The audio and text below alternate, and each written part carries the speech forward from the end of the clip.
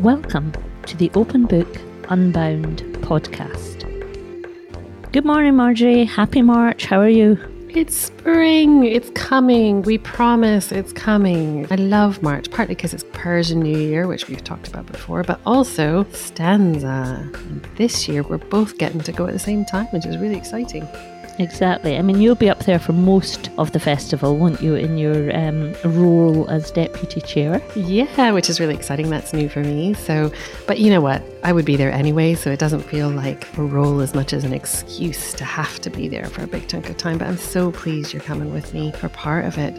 We will be seeing lots of poetry. We will also, I'm sure, be swimming. But can I make a little plug for our own event this year? Oh, definitely. It's not our own event, but we are going to be reading I'm going to be reading some open book work at an event at 4 o'clock on the 11th, Friday the 11th. Poems in Transit. So we hope that you'll all log in and join us, because I'm pretty sure that event's going to be available online. And you can also buy tickets and attend in person. We can't wait for that, but also all the other terrific poetry offerings. It's like a feast for me. I love book festivals. We love book festivals. But as poets, it's like every single event is something that I want to go to. And the trick, and so many people have said to me this year, the trick is deciding which ones, because there are often two things at the same time that you want to see. And I think for me, that's the mark of a good festival. But we hope that we'll see some of you out there too. Please come and say hello if you see the two of us shuttling between events and got our noses stuck into the latest version of someone's poems.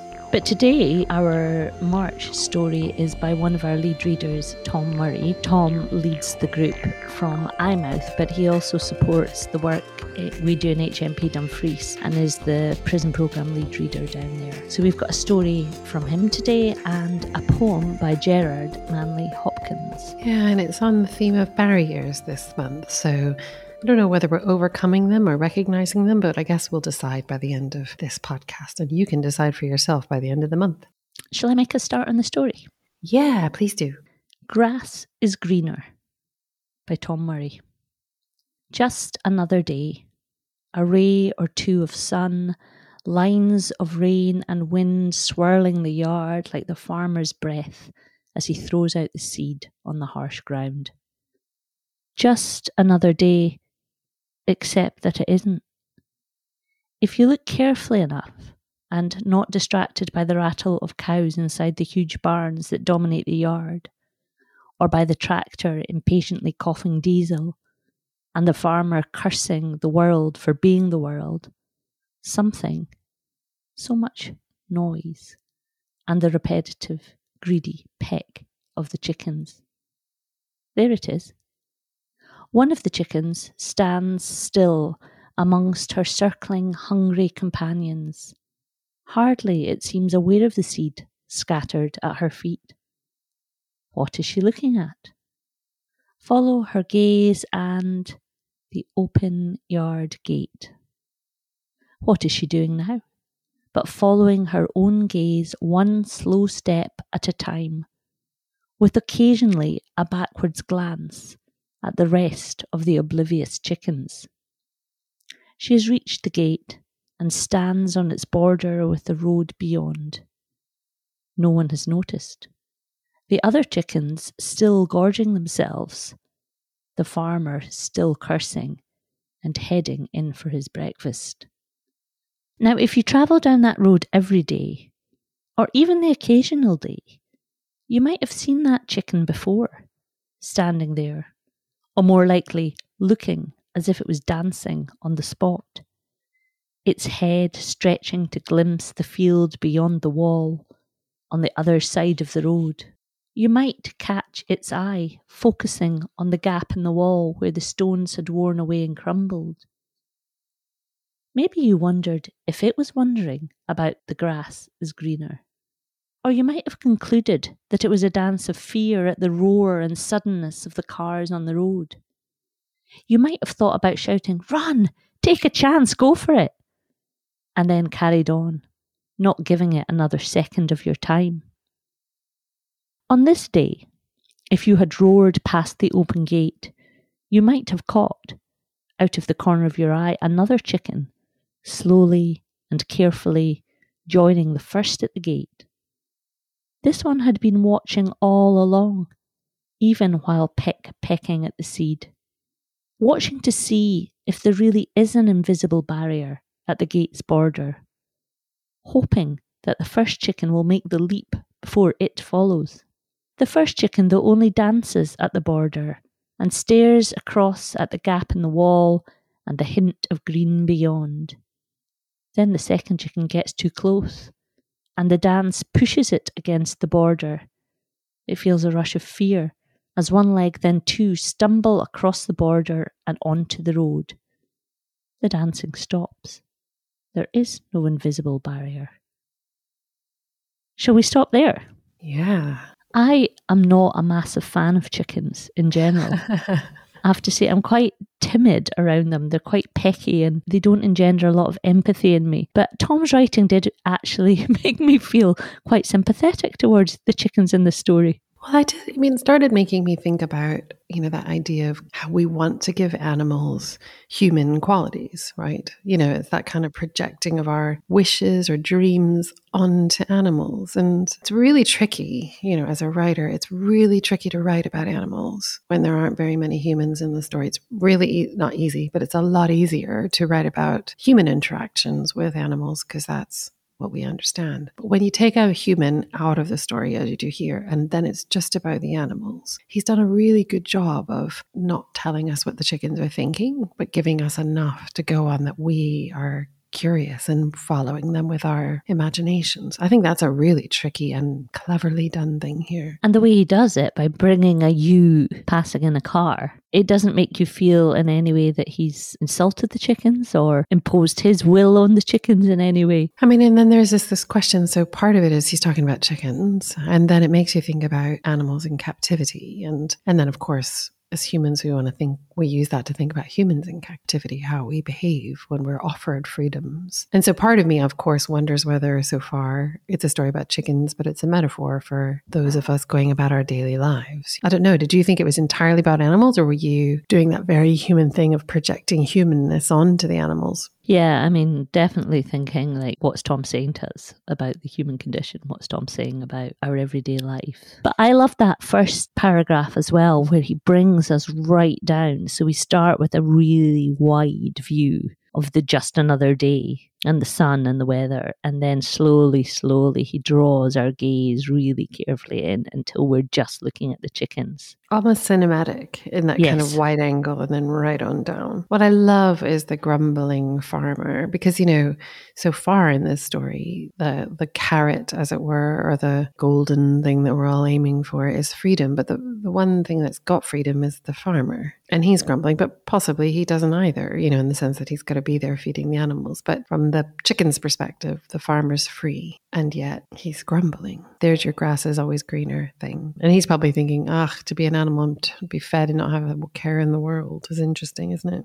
Here's the question. I love that description of the second one, watching. It's almost like naughty children. One child does something naughty and the second one's working out whether they get away with it. It's like, all right, if you're doing it, I could do that. I think there's a bravery element as well as the naughty element. The second chicken might want to be the one at the gate, but needs the first chicken there to give it the bravery and the camaraderie that'll let it overcome its reluctance. And that's true of all of us, isn't it? So in that way, it is quite similar to humans. And I guess, my question, always thinking from the perspective of a writer is, how as a writer do you know what that second chicken is thinking? And in this sense, he never tells us. So he's done it very cleverly and deftly. But we do, want to know why that first chicken isn't making a run for it. But we've talked before about whether it's appropriate or right, or whether writers should take on the voice of a person to describe an experience that writer hasn't lived through.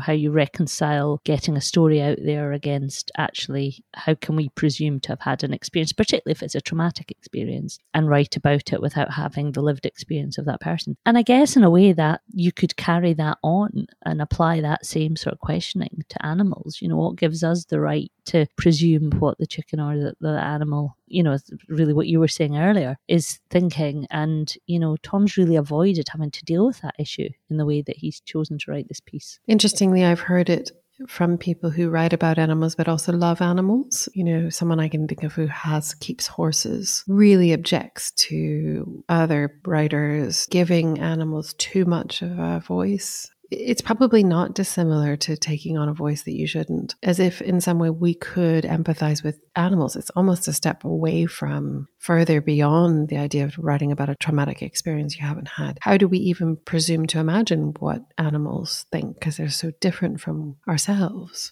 I have a lot of sympathy with that view. But then I think if you take that to its final conclusion, something as simple as Black Beauty, you would say that shouldn't have been written. But I remember loving that book. And I was just trying to work out whether there's an exception for children's work, you know, whether in some ways you'd want children to have that, you know, because a lot of writing for children, although, you know, we always say writing for children is equally good and in fact more difficult often than writing for adults. But you kind of want to encourage children to start empathizing, you know, whether that's with other people or animals, or you don't want to give them that barrier, which is we only have the capacity to imagine certain things. Whereas as adults, I think it's more about respectfulness. And we talk about that when we're thinking about taking on the voice of someone who has such a different lived experience. There is a real counter to that, which is it's the job of the writer to do that very thing. You know, if you can only write about what you know, which is what they say for writers, we wouldn't be writing very interesting stories. Quite often it's when we're writing about things that you don't know about, that you're pushing your imagination to the possibilities for humanity, where the writing becomes interesting, but also controversial and difficult. And also as well, if you're doing that, you're encouraging other people to become aware of the story of the person you're writing about. Yeah, and I think what is reading and art for except asking for empathy, really trying to pull us out of ourselves, whether that's asking us to, you know, embody somebody else, or at least listen to and try and understand something that's different than ourselves. Or I suppose another front is learning something new about ourselves, and possibly that's by being exposed to something that we think isn't like us. Wonder if we should read on and find out. There's not much of this story left. Now again, if you can understand chicken language, then the second chicken could have been saying, "Come on," as it ventures further out onto the road. If that's what it says, then a shake of its head from the first gives the answer. A screech of a warning confirms its decision as a car roars down the road, the second chicken directly in its path. And I suppose more decisions are made on the spur of the moment, or with the spur of danger, than curiosity or hope. Maybe all are mixed in so much that you can never separate them out. The second chicken makes a decision without thinking, maybe only following something deep inside that had risen to the surface, and dashes to the other side. The car turns up the road and splatters the second chicken with stones and fear and wondering, is it too late to go back? When the dust settles, the first chicken stands, no longer dancing, at the border of the gate. No chicken language this time, just a look between them as the farmer emerges from the farmhouse and heads for the barn and the restless cows. Maybe they sense that it isn't an everyday day. There is still time before the farmer looks across and catches the chicken standing at the gate. But both chickens know that decisions have been made. For the first chicken, the moment has come and gone, and she turns back into the group and pecks at what remains of the seed. When she turns to glance at the border of the gate, the second chicken is disappearing through the gap in the wall to the field beyond.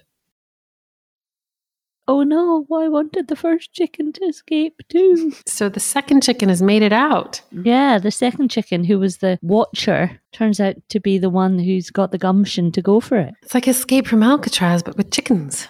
At one point, I thought the farmer was going to see him and come and see the chicken and come and pick it up and put it back where it started. Quite often when you plan something and you think you're going to go for it, you get to the border and think, actually, it's not really what I wanted. So I love that line about how sometimes things are made out of curiosity, often swings things in a way that planning doesn't. And the experience is different than it would have been had you planned it. That sort of sense of going with the flow and making the decision in the moment. And there's a real exhilaration in that idea of like, I'm doing this thing, rather than, oh my God, I was thinking I was going to do this thing and now I can do this thing. And do I want to do this thing? You know, I think it's a completely different train of thought for humans, whether that was the train of thought for the chickens, who knows? But it definitely feels like you ride a wave when you make a spur of the moment decision, and there's less of an opportunity to turn back, as it were. And were you like me when you read that line, the car churns up the road and splatters the second chicken? Yeah. Did you think it had all gone horribly wrong until the sentence continues with stones and fear and wonder? Yeah. The use of the word splatter, Tom, is unfair because I don't think of splattering with stones, but it does the job of making us relieved that it's onto the chicken and not the chicken itself. I did think that was a bit naughty of Tom.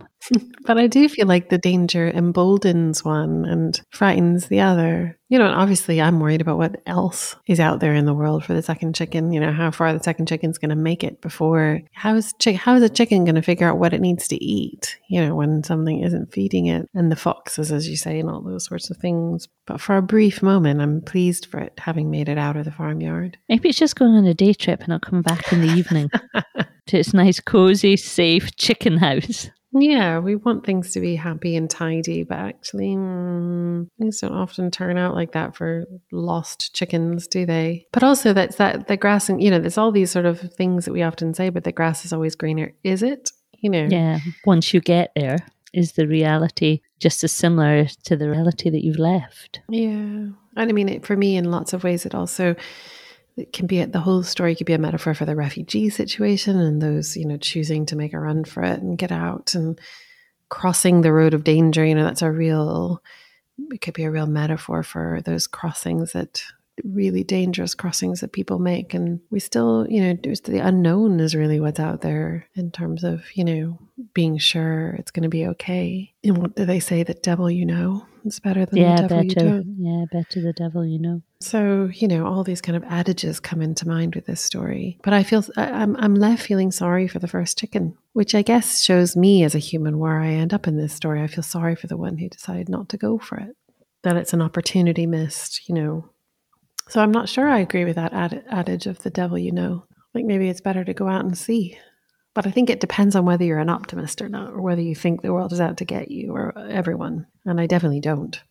Yeah, and I think as well it depends a bit on what your aim and focus is. If your preference is to live a lengthy, safe, secure time, or to have a more adrenaline-filled, exciting experience that potentially is shorter.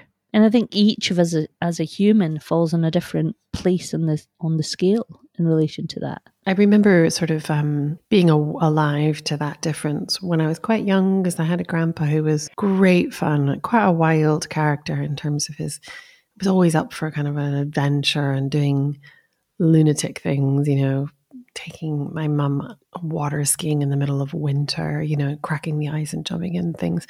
Not that that's crazy now, mind you, but, you know, just doing wild adventures. He was known as the kind of guy who would be like, let's go do it. And he was also a big drinker in a fun way. You know, he was a real outgoing guy. But he used to always say quality, not quantity. Now, mind you, he lived to be in his 90s, but just by luck, I think. But, you know, he used to always say, you know, it's about enjoying what you've got rather than living a long and boring life. And I remember thinking that over as a little girl, thinking, really? Yes, that sounds like such a good idea, that actually you want to make sure you have fun with the years you've got rather than trying to eke them out. But as I crossed a big barrier myself this year, I think I probably would still take the same stance. But, you know, as you get older, I could see changing that viewpoint, thinking, ooh, I'd rather be around longer than, you know, doing wild things. And I'm not that old yet. Come back to me in 10 years. Yeah, and I think as well, I wonder if your decision in relation to that also relates a little bit to your place in the family. You know, I am the oldest of three girls, and I vividly remember when I was younger, when we went down to the beach. We lived by the seaside with my dad, and you took the car down a sort of sandy track to the car park right at the end, and it was on private land. And my dad would let us sit on his knee and steer the car down this bumpy track. Now, he was obviously in control of the pedals, the gears. You know, we literally were on his knee with our hands on the steering wheel. And there were two sort of car tire tracks. It wasn't even as if you could really drive out of them. But I used to hate it. and be terrified. And my mind would be racing about driving off the dunes into the sea and all the rest of it. Whereas my two little sisters used to squeal with complete delight. And often think back to that and think, God, I wish I'd enjoyed it a bit more. I would now. But, as a child, I was always the one going, oh, I'm not sure we should. Oh, I don't know. So I think I'm the opposite. I think I've got more harem-scarem as I've got older. Yeah, and I think I probably do too. But then, I had quite a difficult, crossings myself as a little girl. So I was probably all for playing things safe. And now I think, as we get to a certain age, we realize that you should enjoy what you've got, whatever it is. So I'm all for adventures, and also, of course, our children are growing up. So, if you'd caught us 10 years ago, we would have thought, oh, best to stick with where there's food. And now we're like, off you go into the green world, go and enjoy. Think of what you're missing. So I think you're right. It's where you fall in your family, maybe, but also where you fall, where you catch a person in their lifetime. And I love that idea, was the idea that there might have been a barrier, that invisible barrier. Was there one? And I guess for me, the barrier is your own. There was, of course, a barrier, and the barrier is your own willingness to cross it. Yeah. So while up until sort of halfway through the story, I'm thinking, there's nothing. The chickens are wondering whether there's something there. But actually, of course, there is. It's their own gumption, whether, or their own willingness to cross over something that the unknown. So I love that kind of the way he's drafted that in there for us to be thinking about barriers. But in fact, it's ourselves that are our own stumbling blocks. Shall we move on to the poem now? Yeah. So it's The Caged Skylark by Gerard Manley Hopkins. As a dare gale skylark, scanted in a dull cage, man's mounting spirit in his bone house, mean house, dwells, that bird beyond the remembering his free fells.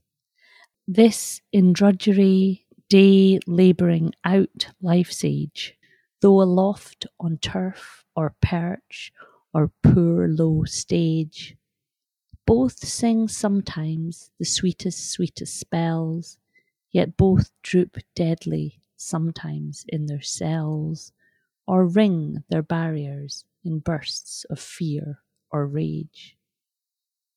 Not that the sweet fowl, song fowl, needs no rest.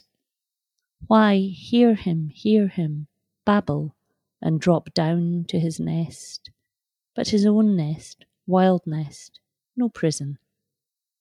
Man's spirit will be flesh-bound when found at best, but unencumbered, meadow down, is not distressed, for a rainbow footing it nor he, for his bones risen. Oh wow, we need an entire podcast on... Totally. Yeah. Well, it's a sonnet to start, so... Yeah, we've got that far. We know that he was a religious man. Yep. And that he often wrote about nature, I think. So definitely see that sort of God, nature, faith, nature combination in this one. And is the caged skylark that idea of our souls? I think so, yeah. That bone house. Yeah, it's a beautiful image, isn't it? And that somehow this is drudgery, day labouring out life's age. This is the drudgery, and that if you're a religious person, the idea is that this is the drudgery, and that the freedom to soar comes after. Yeah, that the afterlife is the reward. Although, do we see that there's still moments of joy? Both sing sometimes the sweetest. Is he recognising that in life you can still find moments of joy amongst the drudgery or the imprisonment?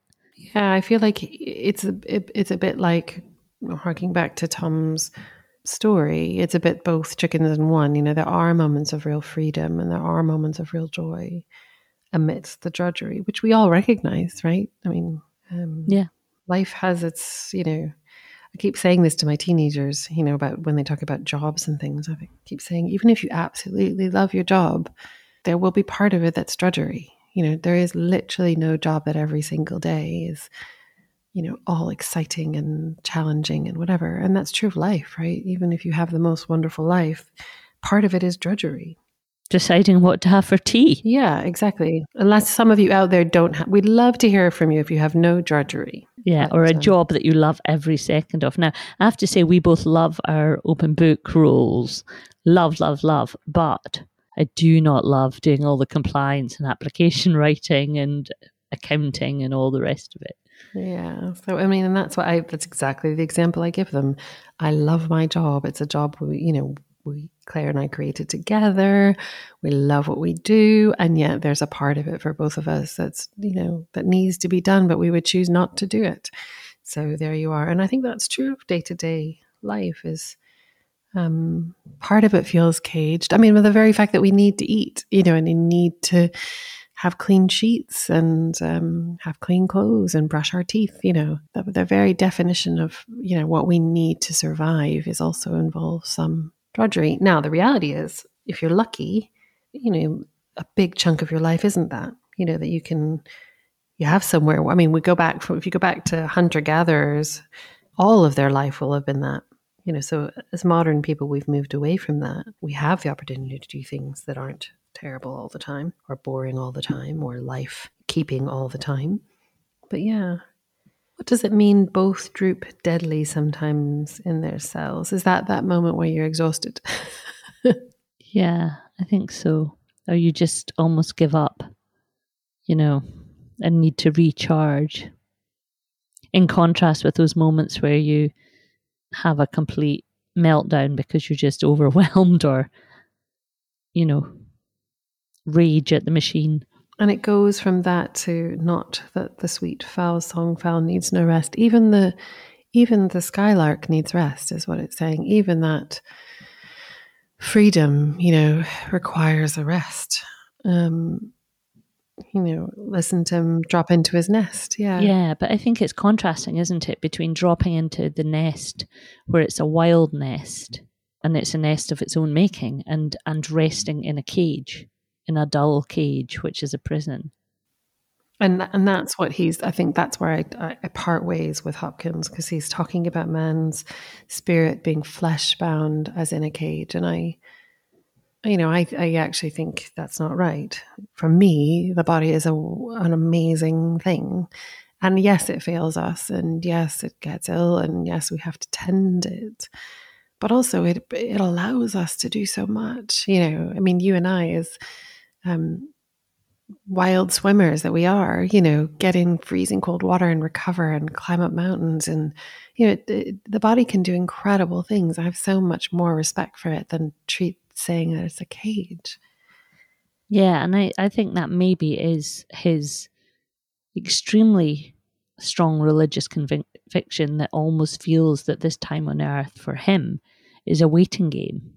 And, that's missing out on a lot to take that view. Yeah, and I wonder if it's a time thing too. So, years ago, you and I would have been old maidens or old ladies. But, now someone said this to me this week who was 60 or was about to be 60 and said, in our parents' generation, that's time to wrap up, and retire and all those sorts of things. But actually, the reality is at 60 now, we're doing all the things you could do in your 20s. We're all climbing mountains and running marathons and going to our yoga classes or Pilates or whatever it is we want to do. In fact, we can do it on Zoom. So, age is much more relative, I think. I mean, of course, as you get older, you can slow down. But yeah, for generations ago, it would have been a different thing, I think. And the body, we didn't have all the ways to heal it that we do now. So maybe at times it did feel like a burden.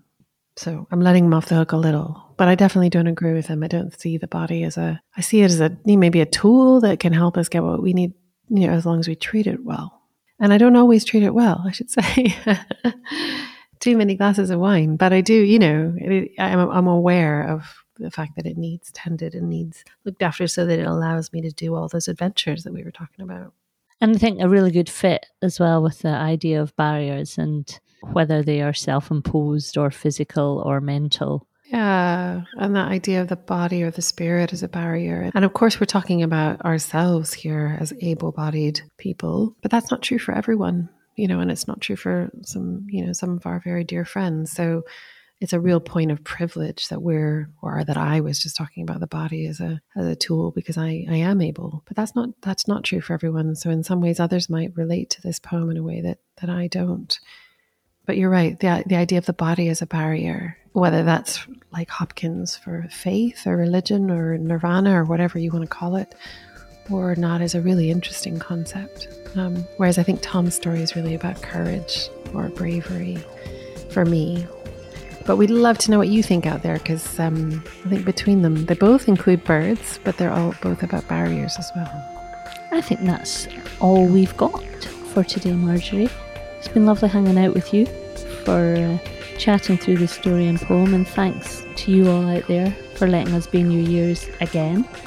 We'll be back with you in April, and you can keep up with all that's going on at Open Book on our website in the meantime, or by signing up to our newsletter.